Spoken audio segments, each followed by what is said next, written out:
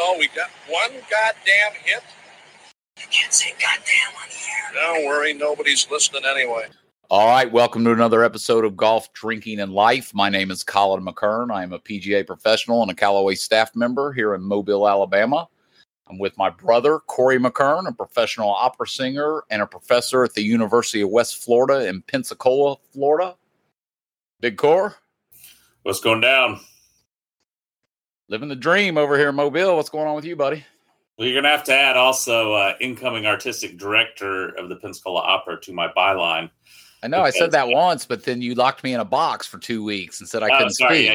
It's announced now. It's all official. Okay, good. So what was that third part? I'm already in your introduction. It's already a tongue twister that you can notice me. I have a hard time getting through the professional opera singer and then right into professor. You know, I was told there'd be no school words here, Corey. Yeah, it's like you introduced me in the bio as like Bubba from Forrest Gump talking about shrimp. He does some opera. He does some teaching. He does some more opera. He does. Yeah, fried opera. Yeah. It's all Tate opera. I didn't know when I went to college for 8 years to be an opera singer that I'd end up with 14 jobs, but nevertheless. I like it. The more titles, the better, right? It fits well with that crown you wear around the office all day. That's right. Someone told me a long time ago, keep a lot of hoses trickling into the same trough. And I don't think you can talk about hose. Oh, yeah, you can. It's explicit. Yeah, that's right. So, big week. Masters Week is finally here. Love me some Masters Week. Tournament will be starting shortly, so to speak. Lot of news this week. We talked about it last week. Talked about Tiger, the possibility of him playing. Looks like he's going to play. Yeah. Barring something weird today. It's funny for him, the way this is shaping up for him. The weather is not really cooperating with him. What do you mean? For this week. So the forecast looks like it's going to be chilly. It's going to be in the 40s in the morning there. And I think even on Friday, maybe in the low 60s for the high. It's not great for his body. It's not great for any of us who are over 45 or over 40, but it's certainly not great for somebody who's had the injuries he's had. It's already been a little bit of an issue for him. So I'm sure he's kind of looking at that weather going, really? I mean, couldn't it have just been 80 degrees? Right. They had over an inch of rain there yesterday, which makes that golf course harder. It makes any golf course harder to walk, which that's going to be the big deal for him is walking. It's amazing that we're talking about him teeing it up in this golf tournament. And it's amazing that the way he's talking, he is not only going to play in this golf tournament, but he expects to have a chance to contend.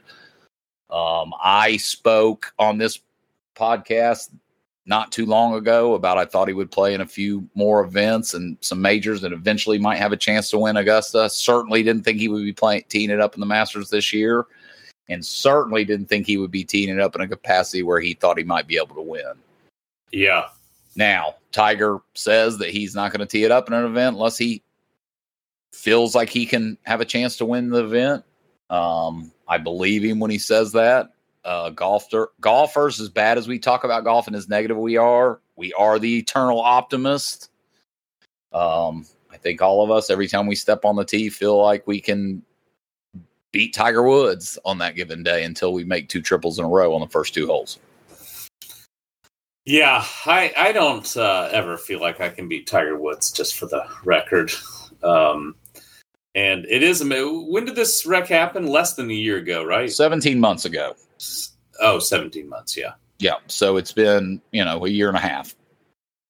But still, he was in a hospital bed for 3 months. I mean, I was in a hospital bed for 10 days and can barely walk.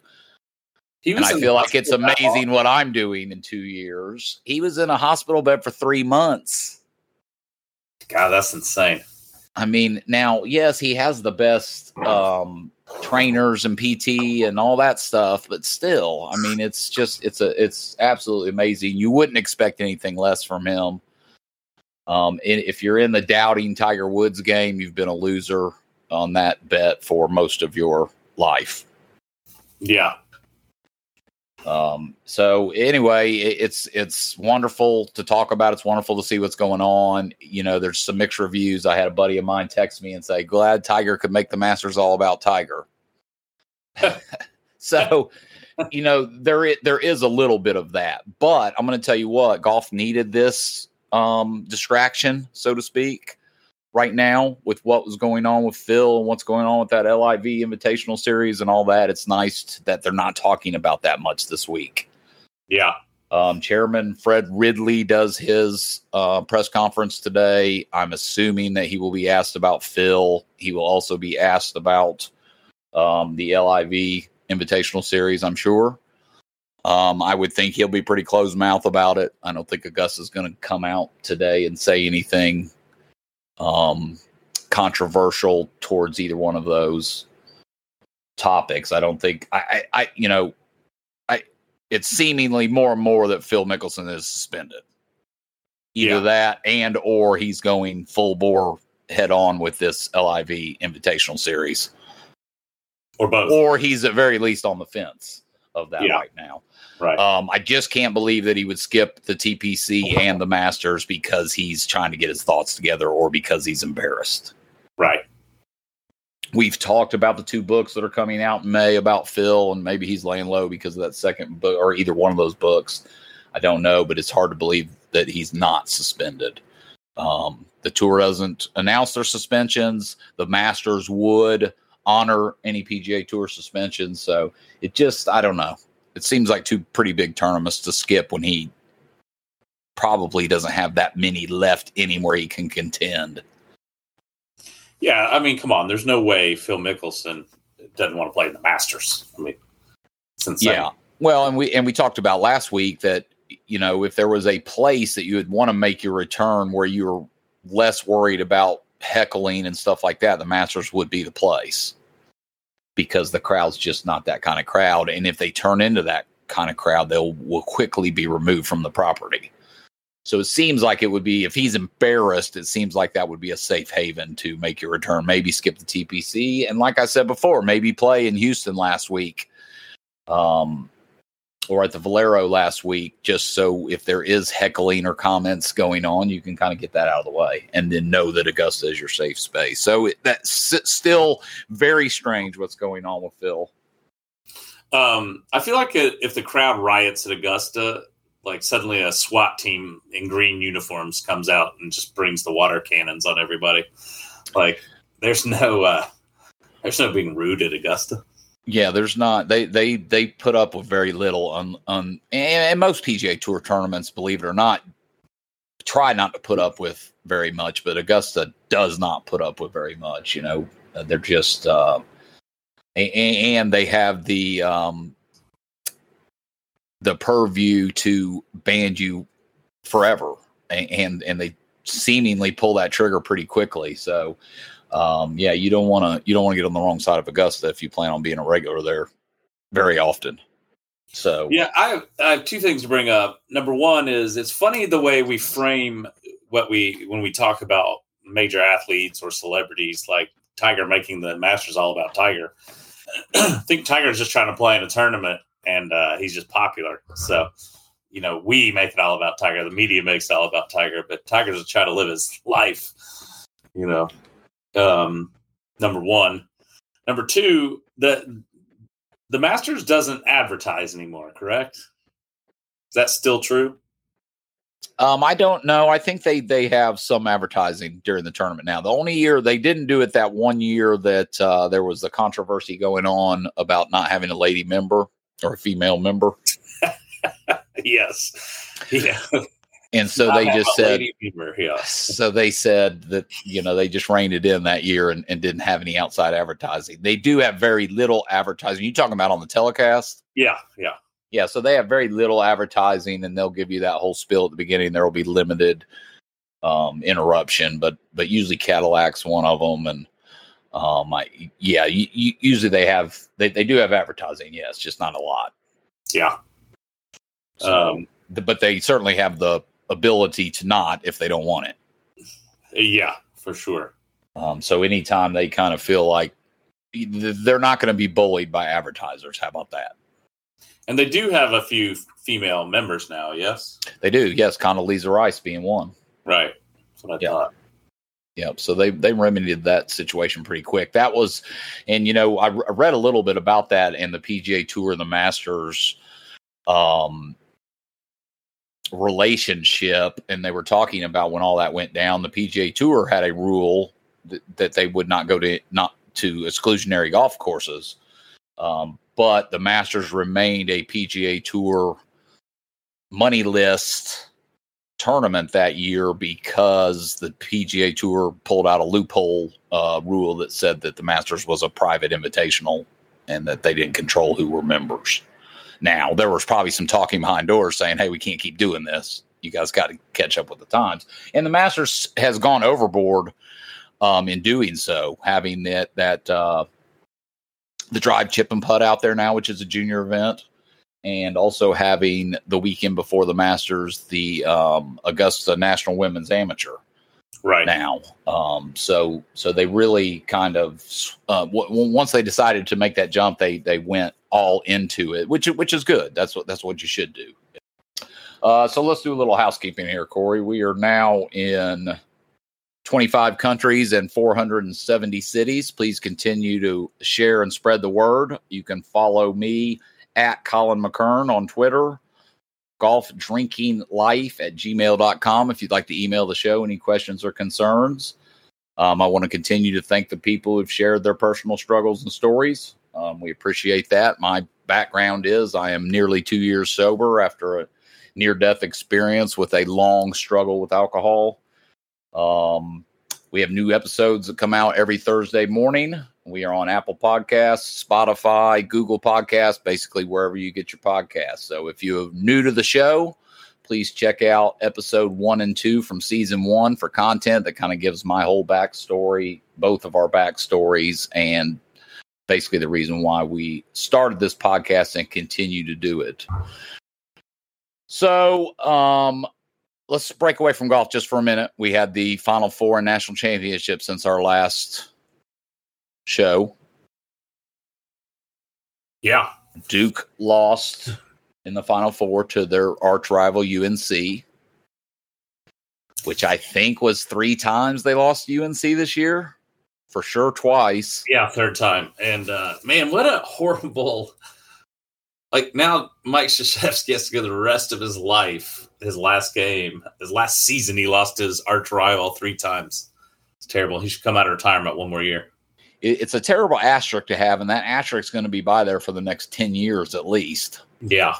Every time they mention Mike Krzyzewski, they're going to say, probably kiddingly a little bit, but he lost in his last game in the Final Four to his arch rival UNC. It just didn't work out well, did it? That whole matchup thing for him.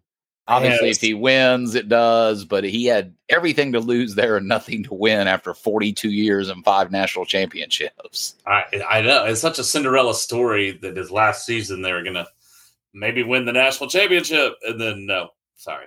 Right. I mean, even if they lose to Kansas or Gonzaga or whoever else they might lose to lose to North Carolina in the Final Four is that's it.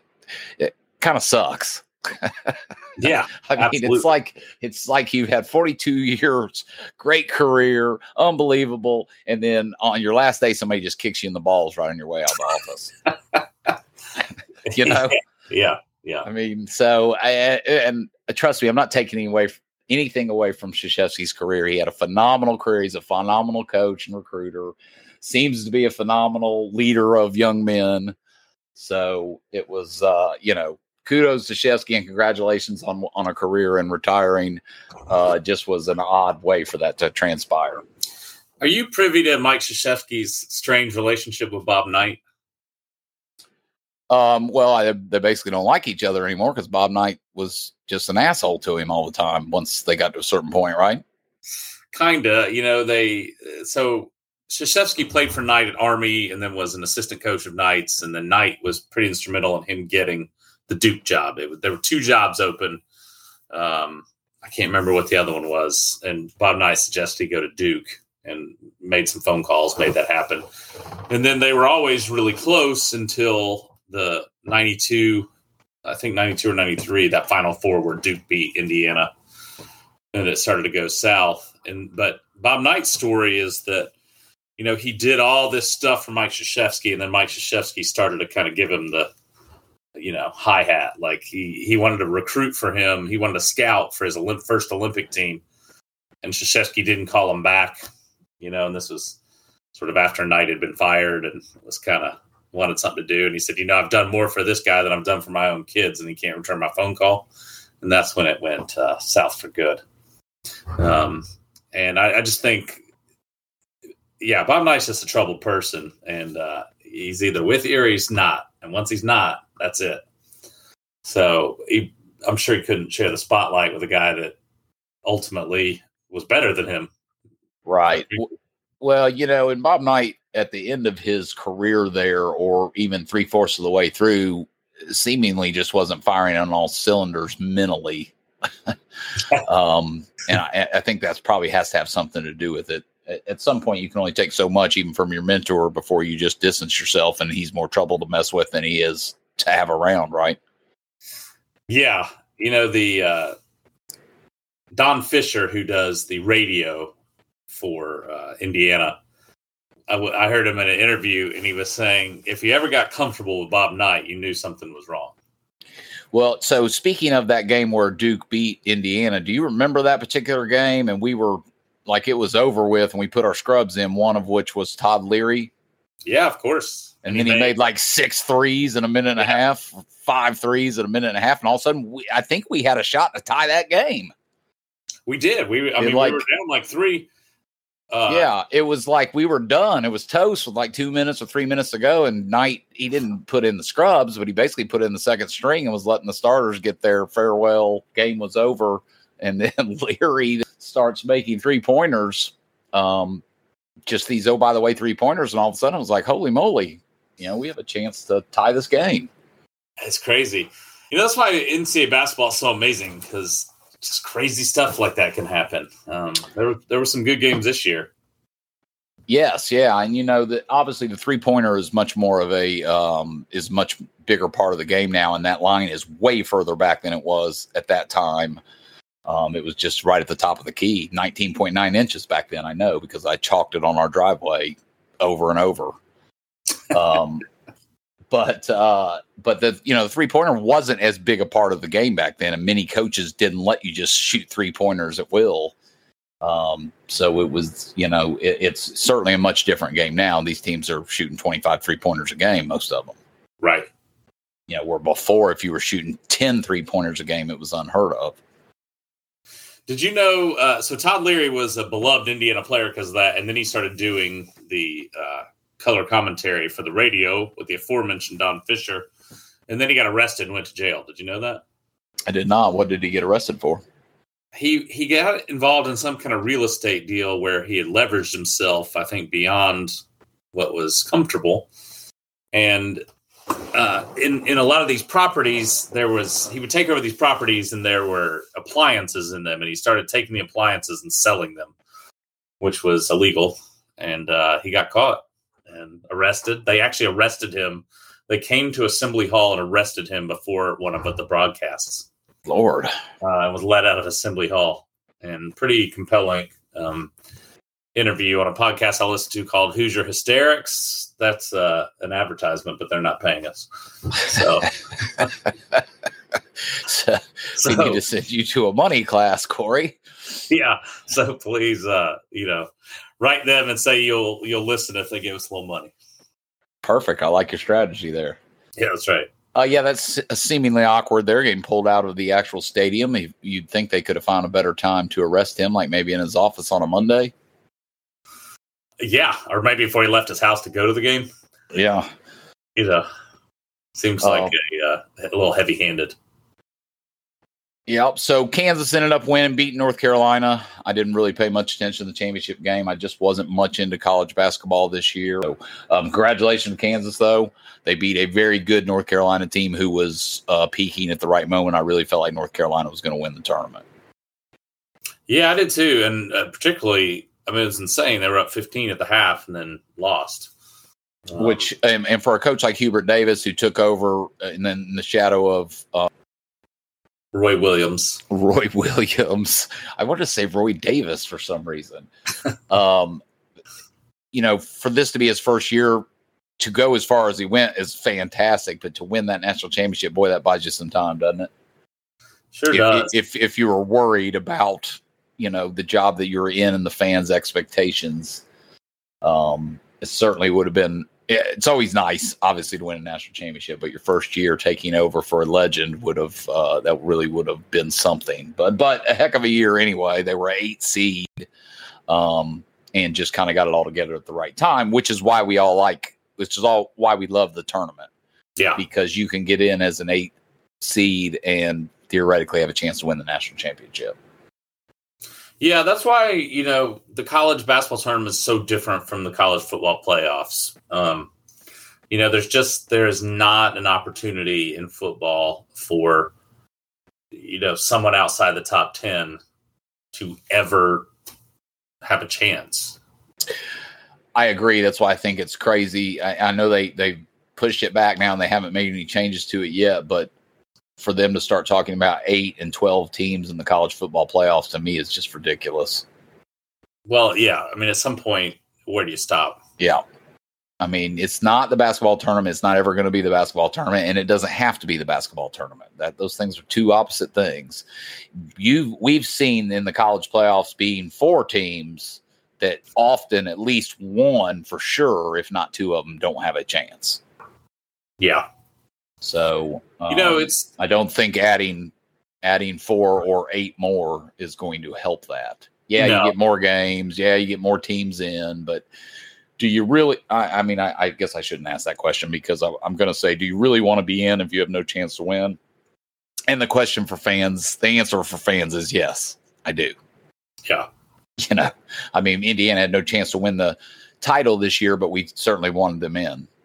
Yes, of course.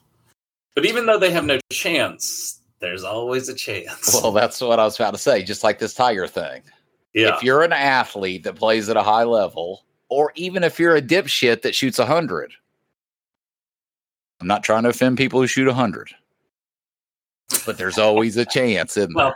Well, when you step on that tee and your best score ever in golf has been 100, you always step on that tee hoping that day is going to be the day you shoot 98. Or 96. Did you see that? Did I send you that meme the other day about the guy who finally broke 100 and baked himself a 96 cake? Yes. And that's the kind of energy I want you to all take into this week. Yeah, that's right. So, yeah, Friday I played terrible. I shot 78. I was miserable all day. And, for somebody else that's trying to break 100, they'll shoot 20 shots higher than me that day and shoot 98, and they are in heaven. So that's why sports are good all around, not just in golf, but golf is certainly relative. If your best score is 100 and you shoot 96, you're on top of the world. Didn't you shoot like 65 and then you shot 78? I shot 67 on Thursday and 78 on Friday. Yes. Yes. Man. Friday's a cautionary tale of I have actually been playing too well, and I've been talking about how well I've been playing. And kind of as I've been talking about it, saying, but you shouldn't talk about golf like that because then it will beat you down. And while I didn't play terrible on Friday, I did score terrible. And it was almost like I willed myself to play bad. Like it's coming on. And it really speaks to the mental side of golf and how even when you're hitting the ball good and have confidence, there's a lot to playing good. Seems like maybe you suffer from an affliction that our buddy Andy's dad used to say, birdie-itis. Yes. Yes. Quite possibly. Birdie, you play well, and then the next tee, you want to do even better, and you duck hook it right in the woods. Yes. Yes. You did that on a bigger scale. You shot really well, and then you came out like you were going to shoot 62, and you didn't. Yes. Golf, and I've had this conversation with you for sure before, but golf is all about expectations, and anybody who plays golf a couple times a week at least knows that you're constantly going through a circle with your golf game. And that circle is when you're not playing well, you're trying to focus on one shot at a time, and you're trying to hit the tee shot in the fairway and hit the second shot on the green and 2-putt for par, maybe squiggle in a birdie. And you're not really thinking about anything else. And then when you start scoring well and playing well, you tend to get away from that one shot at a time type thinking, and you start to look ahead, and you're too confident, and then it beats you back down, and then you go through the full circle again. You start to concentrate on one shot at a time and hitting fairways and greens, and then you start to play well again, and it's a constant and never ending cycle. And I think on some level for all golfers, you see these professionals do the same thing. Tiger obviously did it well for a long time, and that's what also makes him so amazing. You look at all these guys, you look at what Rory's going through right now. I mean, Rory won 4 majors pretty quickly, and now it's been 7 years. And so these cycles can last a long time. And not only that, when you're talking about majors in the PGA Tour, obviously they're just hard to win, even if you have your A game every week. You've got to get some luck. You've got to get, I was watching old Masters highlights last night of Fred Couples in 92, which is so funny to watch those videos of 1992 because it looks like it's 1950, which was 30 years ago, I realize. But, Freddie hit the famous shot on 12 that always rolls back into the water in the final round, and it didn't roll back into the water. And I'll be honest with you, as I watched that yesterday, because they kept showing it over and over, and the camera work wasn't as good back then, so they don't have a camera angle of that ball landing. But I guarantee you what happened is he hit that shot so bad, that ball landed on the bottom of the slope and therefore stuck because it didn't have any momentum to roll. Right. If he'd hit the ball a little better and he hit it 5 feet up the slope, it rolls right back into the water. Right. So he actually got lucky because he hit it that poorly. You can see his ball when they show it close up, and it's got like some grass stuck to it, almost like it just hit the grass and plugged a little bit and then rolled out of its plug mark. So, but that's the kind of fortunate things that happen to you that puts you over the top for winning a major. No matter how well you're playing, you have to have a little luck as well. Now, I say that when Tiger Woods won the Masters by 12, I'm not sure he had a little luck in that. Although, if people who really remember that Masters, Tiger not only won that Masters by 12, he shot 40 on the front 9. His first 9 holes of the tournament, he shot 4 over. Wow. And then ended up winning by 12. And I think he shot 18 under. Because he shot either 32 or 31 or something like that on the back that day. Yeah. So for him to be 4 over after 9 holes to shoot 18 under for that tournament, or whatever that final score was amazing, And so, you can call that lucky in a sense. Who opens the major with 40 on the front wins by 12. Yeah, that was the beginning of, when you're talking about Fred Couples winning the Masters and Rory and all those people, there's just never been. The reason it was so exciting to watch Tiger is because it was like watching what it must have been like watching Jack in his prime. There's just nobody that wins those kind of majors anymore with that kind of consistency. And Tiger's so unique as an athlete, he was so sort of distant as a personality. And I think he's just more interesting than a lot of these young guys personally. And, the characters, there were different characters then. Everyone to me now seems a little more, Brooks Koepka and Bryson have a rivalry, but to me, they seem exactly the same. They're not, but they seem it. And, when you had John Daly out there and Greg Norman, I guess I shouldn't say his name anymore, and Tiger, and those were a wide variety. Phil, just different guys, different looks, different styles of game. Now, it seems a lot more similar. Do you agree with that? Yeah, well, that's always been the knock on golf, that these guys are robots and they're all, because to play good golf, you really kind of need to be very, very right in the middle, kind of not too high, not too low kind of thing. But I don't think that's limited to golf. I think that's any professional athlete. To be focused, you don't need to have the highs. You don't need to be too hard on yourself, and you don't need to be too flamboyant when you're winning. And Tiger is like that mostly. But once he gets in the hunt, then he starts getting a little more, a little more loud and whatnot. But what the 97 Masters did, it did a whole lot of things. But when he won by 12, it not only said that he's here, it said for anybody who was doubting him, he just blew right through the water there to win the Masters in 97 would have been enough, but to win the Masters by 12 in 97 was like, okay, here I am, and there's nothing you can do about it. And this is going to go on for a long time, and it certainly did. Yeah. And you forget how skeptical all those older golfers were of Tiger Woods at the time. Well, there's that interview. Is it Paul Azinger that's interviewing him? And he says something and Paul Azinger is being a complete dick in this interview. And he's like, he says something to him about what makes you think you compete out here. And Tiger just says, I'm not going to show up to a tournament unless I think I can win. And my prep rate, blah, blah, blah. And Azinger's like, okay. Azinger kind of chuckles under his breath and says, you'll find out. Yeah, they weren't very nice to him starting off, but they didn't know. They just didn't know, because that's usually how golf works. And they didn't realize at the time what he was going to do for the purses, or they would have all been kissing his feet. Yeah, absolutely. Yep. So he's been phenomenal at every stretch of his career. That's why I'd be shocked if he made the cut this week, but I wouldn't be shocked if he won. Does that make sense? Yeah. I mean, if he won, what a, I don't think the weather's cooperating for him. Here's what I hope to happen out of this week. Whether he makes the cut or misses the cut, I hope he plays Thursday and Friday and gets both rounds in. It would be fantastic for him to make the cut. I hope he doesn't get in a situation where he starts the tournament and has to withdraw. Yeah. In saying that, I think Tiger has a free pass in this one. He certainly doesn't want to embarrass himself.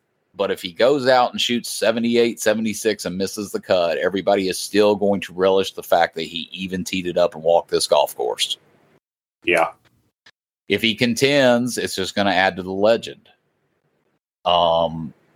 But I think it's a win all the way around. Like I said, I think it would be a shame if he were to start the tournament and not be able to finish at least Thursday and Friday. But even that, I don't think is the end of the world. But I think for the first time in his career, even though there's been so much made of this, I think in everybody's mind, the haters are always going to be the haters. But I think he has a legitimate free pass in this one. Well, yeah. I mean, listen, it's just not only the leg. I mean, his femur was snapped in half. Yeah. I mean, he's 46. Yeah. I mean, people forget that he's 46, man. That golf course is hard to walk just if you're 46. That golf course is hard to walk if you're 25. It's a hard golf course. I mean, picture the hilliest golf course you've ever played in Birmingham, and that's Augusta. Right. It is hilly. It's unbelievably hilly. When you get there, you cannot believe it. Yeah, it doesn't look that hilly on TV. It does not, and it is hilly. I mean, it is really friggin' hilly. So it's a hard walk, man. It's and with all he's gone through, it's amazing. It's amazing to be talking about it. You just can't doubt Tiger. You never know. He may never win a tournament again. He might win. He might catch Jack's record. Who knows? I mean, it's fun that he's playing this week. I think it's great that we're talking about it. I think it's great that they'll probably show every one of his shots on the telecast. They should. He's certainly earned it. And if any of the players certainly don't have a problem with it, they know who's buttered their bread, so to speak. Hey, is that a saying? Yeah. Yes. Yeah, it's going to be interesting. I mean, it'll be great to watch. Listen, last time Tiger won the Masters, I cried. Yes, it was the most awesome thing to watch in sports. Yes, and nobody thought he would get back to that point then. Right. So that's the other thing I was going to say. If you've made a career out of doubting Tiger Woods, you have not done very well. No. And the other thing is, how is his back? His back was in such bad shape, he couldn't even walk, couldn't play with his kids. And then what surgery did he have that was so miraculous? Now it seems like he doesn't have issues with his back anymore. Well, he still does, and he talked about this in his press conference yesterday. Is about what's harder for him now, and it's good that he has all these people with him. But his time before and after the round now, he talked about how much that's increased with all the physical therapy and icing and heating and whatnot he has to do just to play 18 holes of golf. Right. So he has the best people working on him. The reason why he's going to be dangerous if he can actually walk this golf course is because there's a saying about there's nothing scarier than a sick golfer. And you can throw hurt into there too, because when you're dealing with something else in golf, that's not golf itself, sometimes it takes your mind off of golf, but not in a bad way. Right. In a way that allows you to hit golf shots and you're not thinking about the consequences of the golf shots because you're trying not to be sick or you're trying not to be hurt or you're trying to walk this golf course without your leg hurting. So it can work with you sometimes because it takes the pressure off the rest of your game. You don't have time to think about missing it on the short side or hitting it fat or whatever your demons are in your mind. So I would say you need to be a little bit scared of Tiger this week if he can walk it around a little bit. He hasn't played in any tournaments, but he's, and he said this in his press conference yesterday that he's not worried about the golf part, that he's hitting the ball well. He's worried about the leg and walking and the stuff he has to do before the round, the stuff he has to do after the round, the way the draws are, the course being what he's worried about everything but the golf this week. Interesting. Which makes a dangerous golfer, I'm telling you. Yeah, that's an interesting point you bring up because as a singer, you try to quiet your mind as much as possible because you go out on stage and you're supposed to be focused and character, and you inevitably, your thoughts start to creep in one way or the other. Oh, that went pretty well, which you think is fine to think, but it's really not. Like you don't want to start mentally commenting on what you're doing, good or bad. Oh, that wasn't great. Because then you start to try to help it a little, or you start thinking you're doing good and you lose your focus. And you kind of get out of character. And the same in golf. And I have found that the couple times I've been sick or, when I flew in and did that last minute gig in Washington, D.C., like once you're just focused on the bigger task because you feel like you may not be able to do it, suddenly you're not trying to be perfect. You're just trying to, do it. In a lot of ways, that's a much more powerful place to come from. Well, and I'm going to mean this literally when I say it, but he is just trying to put one foot in front of the other this week, isn't he?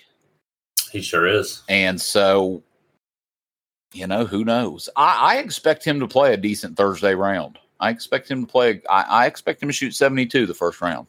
I'll be shocked if he doesn't shoot 72 or better the first round. All right. I think the second round will be where I'm predicting 72, 76. That's what I'm predicting. And now whether that makes the cut, that's 4 over. I don't know whether that makes the cut or not. It depends on the weather. That would be a high cut, I would think. But I wouldn't be surprised if he played better than that. But I think he'll play a good first round. And I think people will be shocked by it. A lot of people will. I still think there's a slight chance that he might not tee it up. A very slight. Yeah.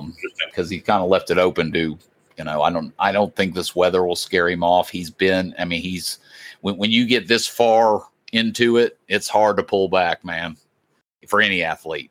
And I would think that he knew, besides something weird happening, that he already knew last Sunday when he went to Augusta that he was going to be playing.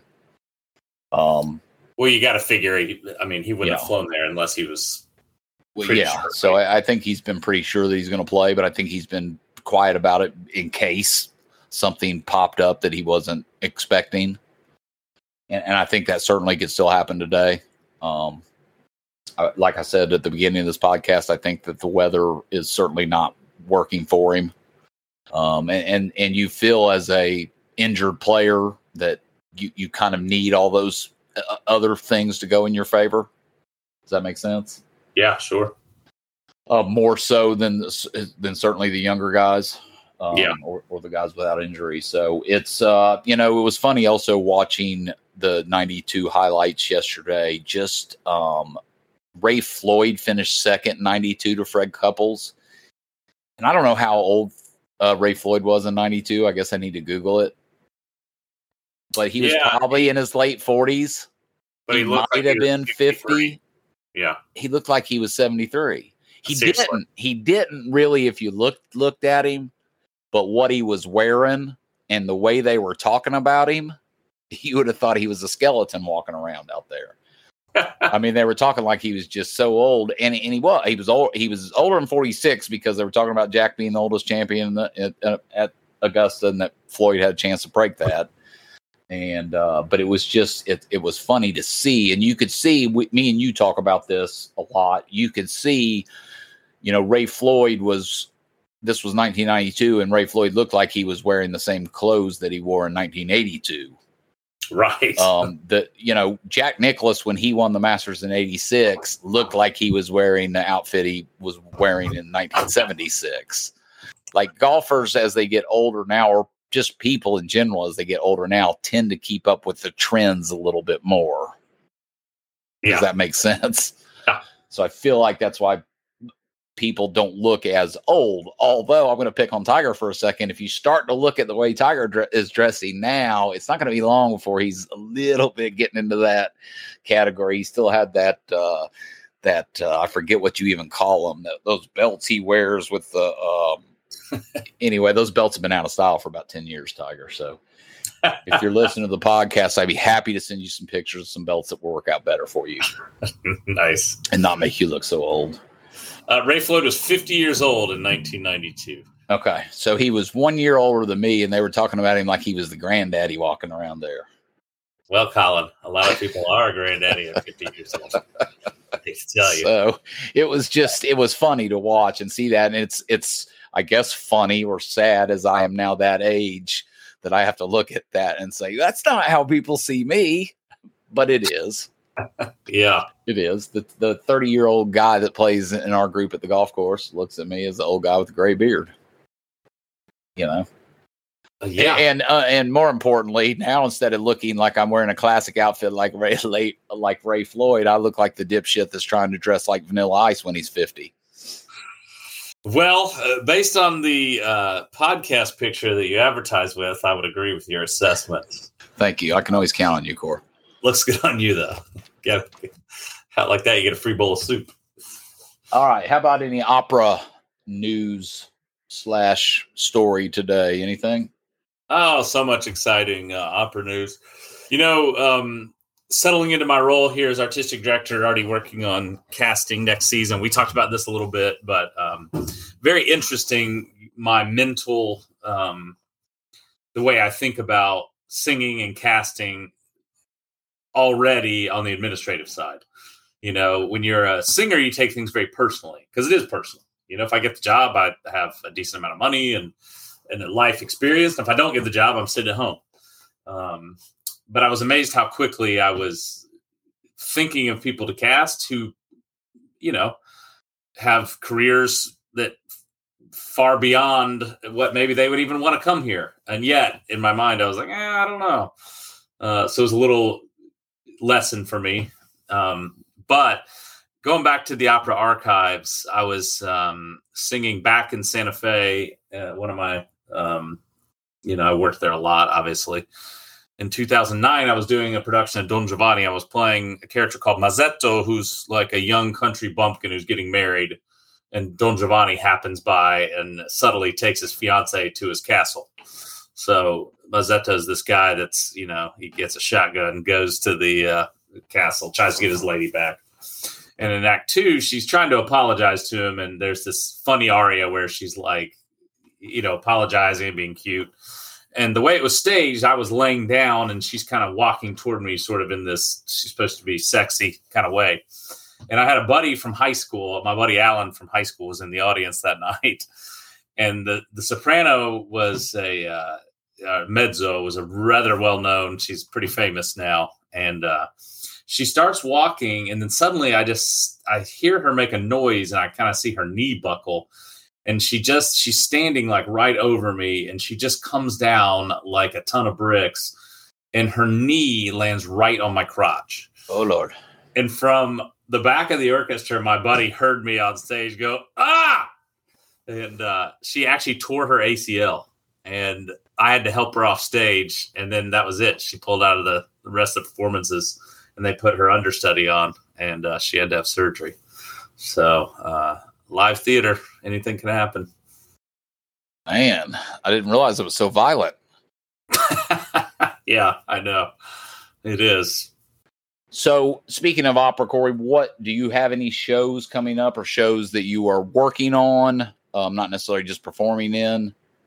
Yeah. So it's, the aforementioned, wearing a few different hats, and I'm kind of enjoying this part. Being a singer is just like golf, being any kind of 1099 contract employee where you're not guaranteed employment can be difficult. And, I was saying when I went to Nashville working with those young artists, singers are the most exposed. Everyone that works with singers has a job. The singers are the ones hired on a show-by-show basis. And so being older and being able to diversify my sort of artistic portfolio, I really enjoyed teaching. I enjoyed, I didn't sing until I got to college. So that experience for me was very meaningful. And so I like to, I like to work with kids that came from a similar place that I did, which was no experience in this art form, and do what my teachers did, which is pass down this tradition, and then I'm really finding that planning, producing, dealing with all the administrative stuff in opera, I'm really enjoying. And again, as a private contractor, you're never really a part of anything. I've sang in Santa Fe 9 times, and then eventually I just didn't. I knew everyone there, and that's fine. That's the natural evolution of life. But I find much more personal satisfaction being a part of a community, all kind of working toward one thing. So just working with my colleagues at Pensacola Opera to plan our next season, I've really enjoyed. And we should probably talk about, that I have 2 bosses now, one at the university and one at the opera. And Chandra is my boss at the opera, who's my wife. And I told her I'm a much better employee than I am a husband. So hopefully that.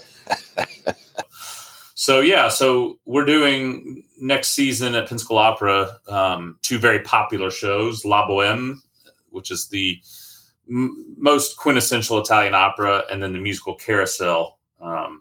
So our former artistic director did a lot of the casting for Boheme, and myself and our music director are working on casting Carousel, and it's been a lot of fun. I'm enjoying it. So do you enjoy the actual casting process and getting to see performers and getting to basically pick who you want to be in the show? Is that a fun thing and you get to cherry pick, or does it become a hard thing and you find yourself just trying to fill the spot? No, I think it's enjoyable, and it's fun bringing people that you want to bring in and that you believe in and that you think will do a good job. It's interesting. It's like going into, you've been on the PGA Tour and now you're a swing coach, or you're in, you work for the PGA Tour. It's just still your same business, just a different side of it. In a lot of ways, what you're doing, being a club pro, is probably similar. You're around golf, you're with like-minded people, but you don't have the pressure of having to, you like to shoot 67, but if you shoot 78, you can still eat. So takeaway from this, Corey McKern is going to cast himself, Corey McKern, in every major role for the next 5 years.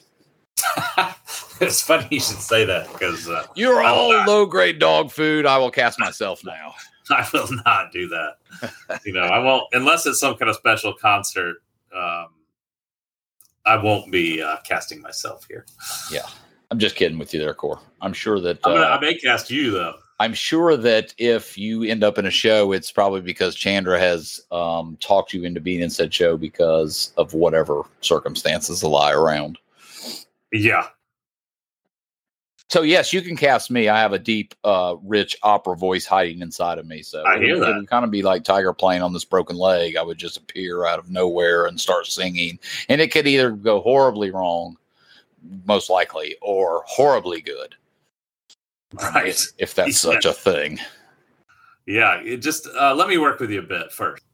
So I want to end, and I know we're beating this to death, but I want to talk about Phil just for a little bit towards the end of this. I don't it's funny to watch the temperature of this go back and forth on social media as of people who are feeling sorry for Phil and saying things like if he's been suspended that it's too harsh and what he said wasn't that bad.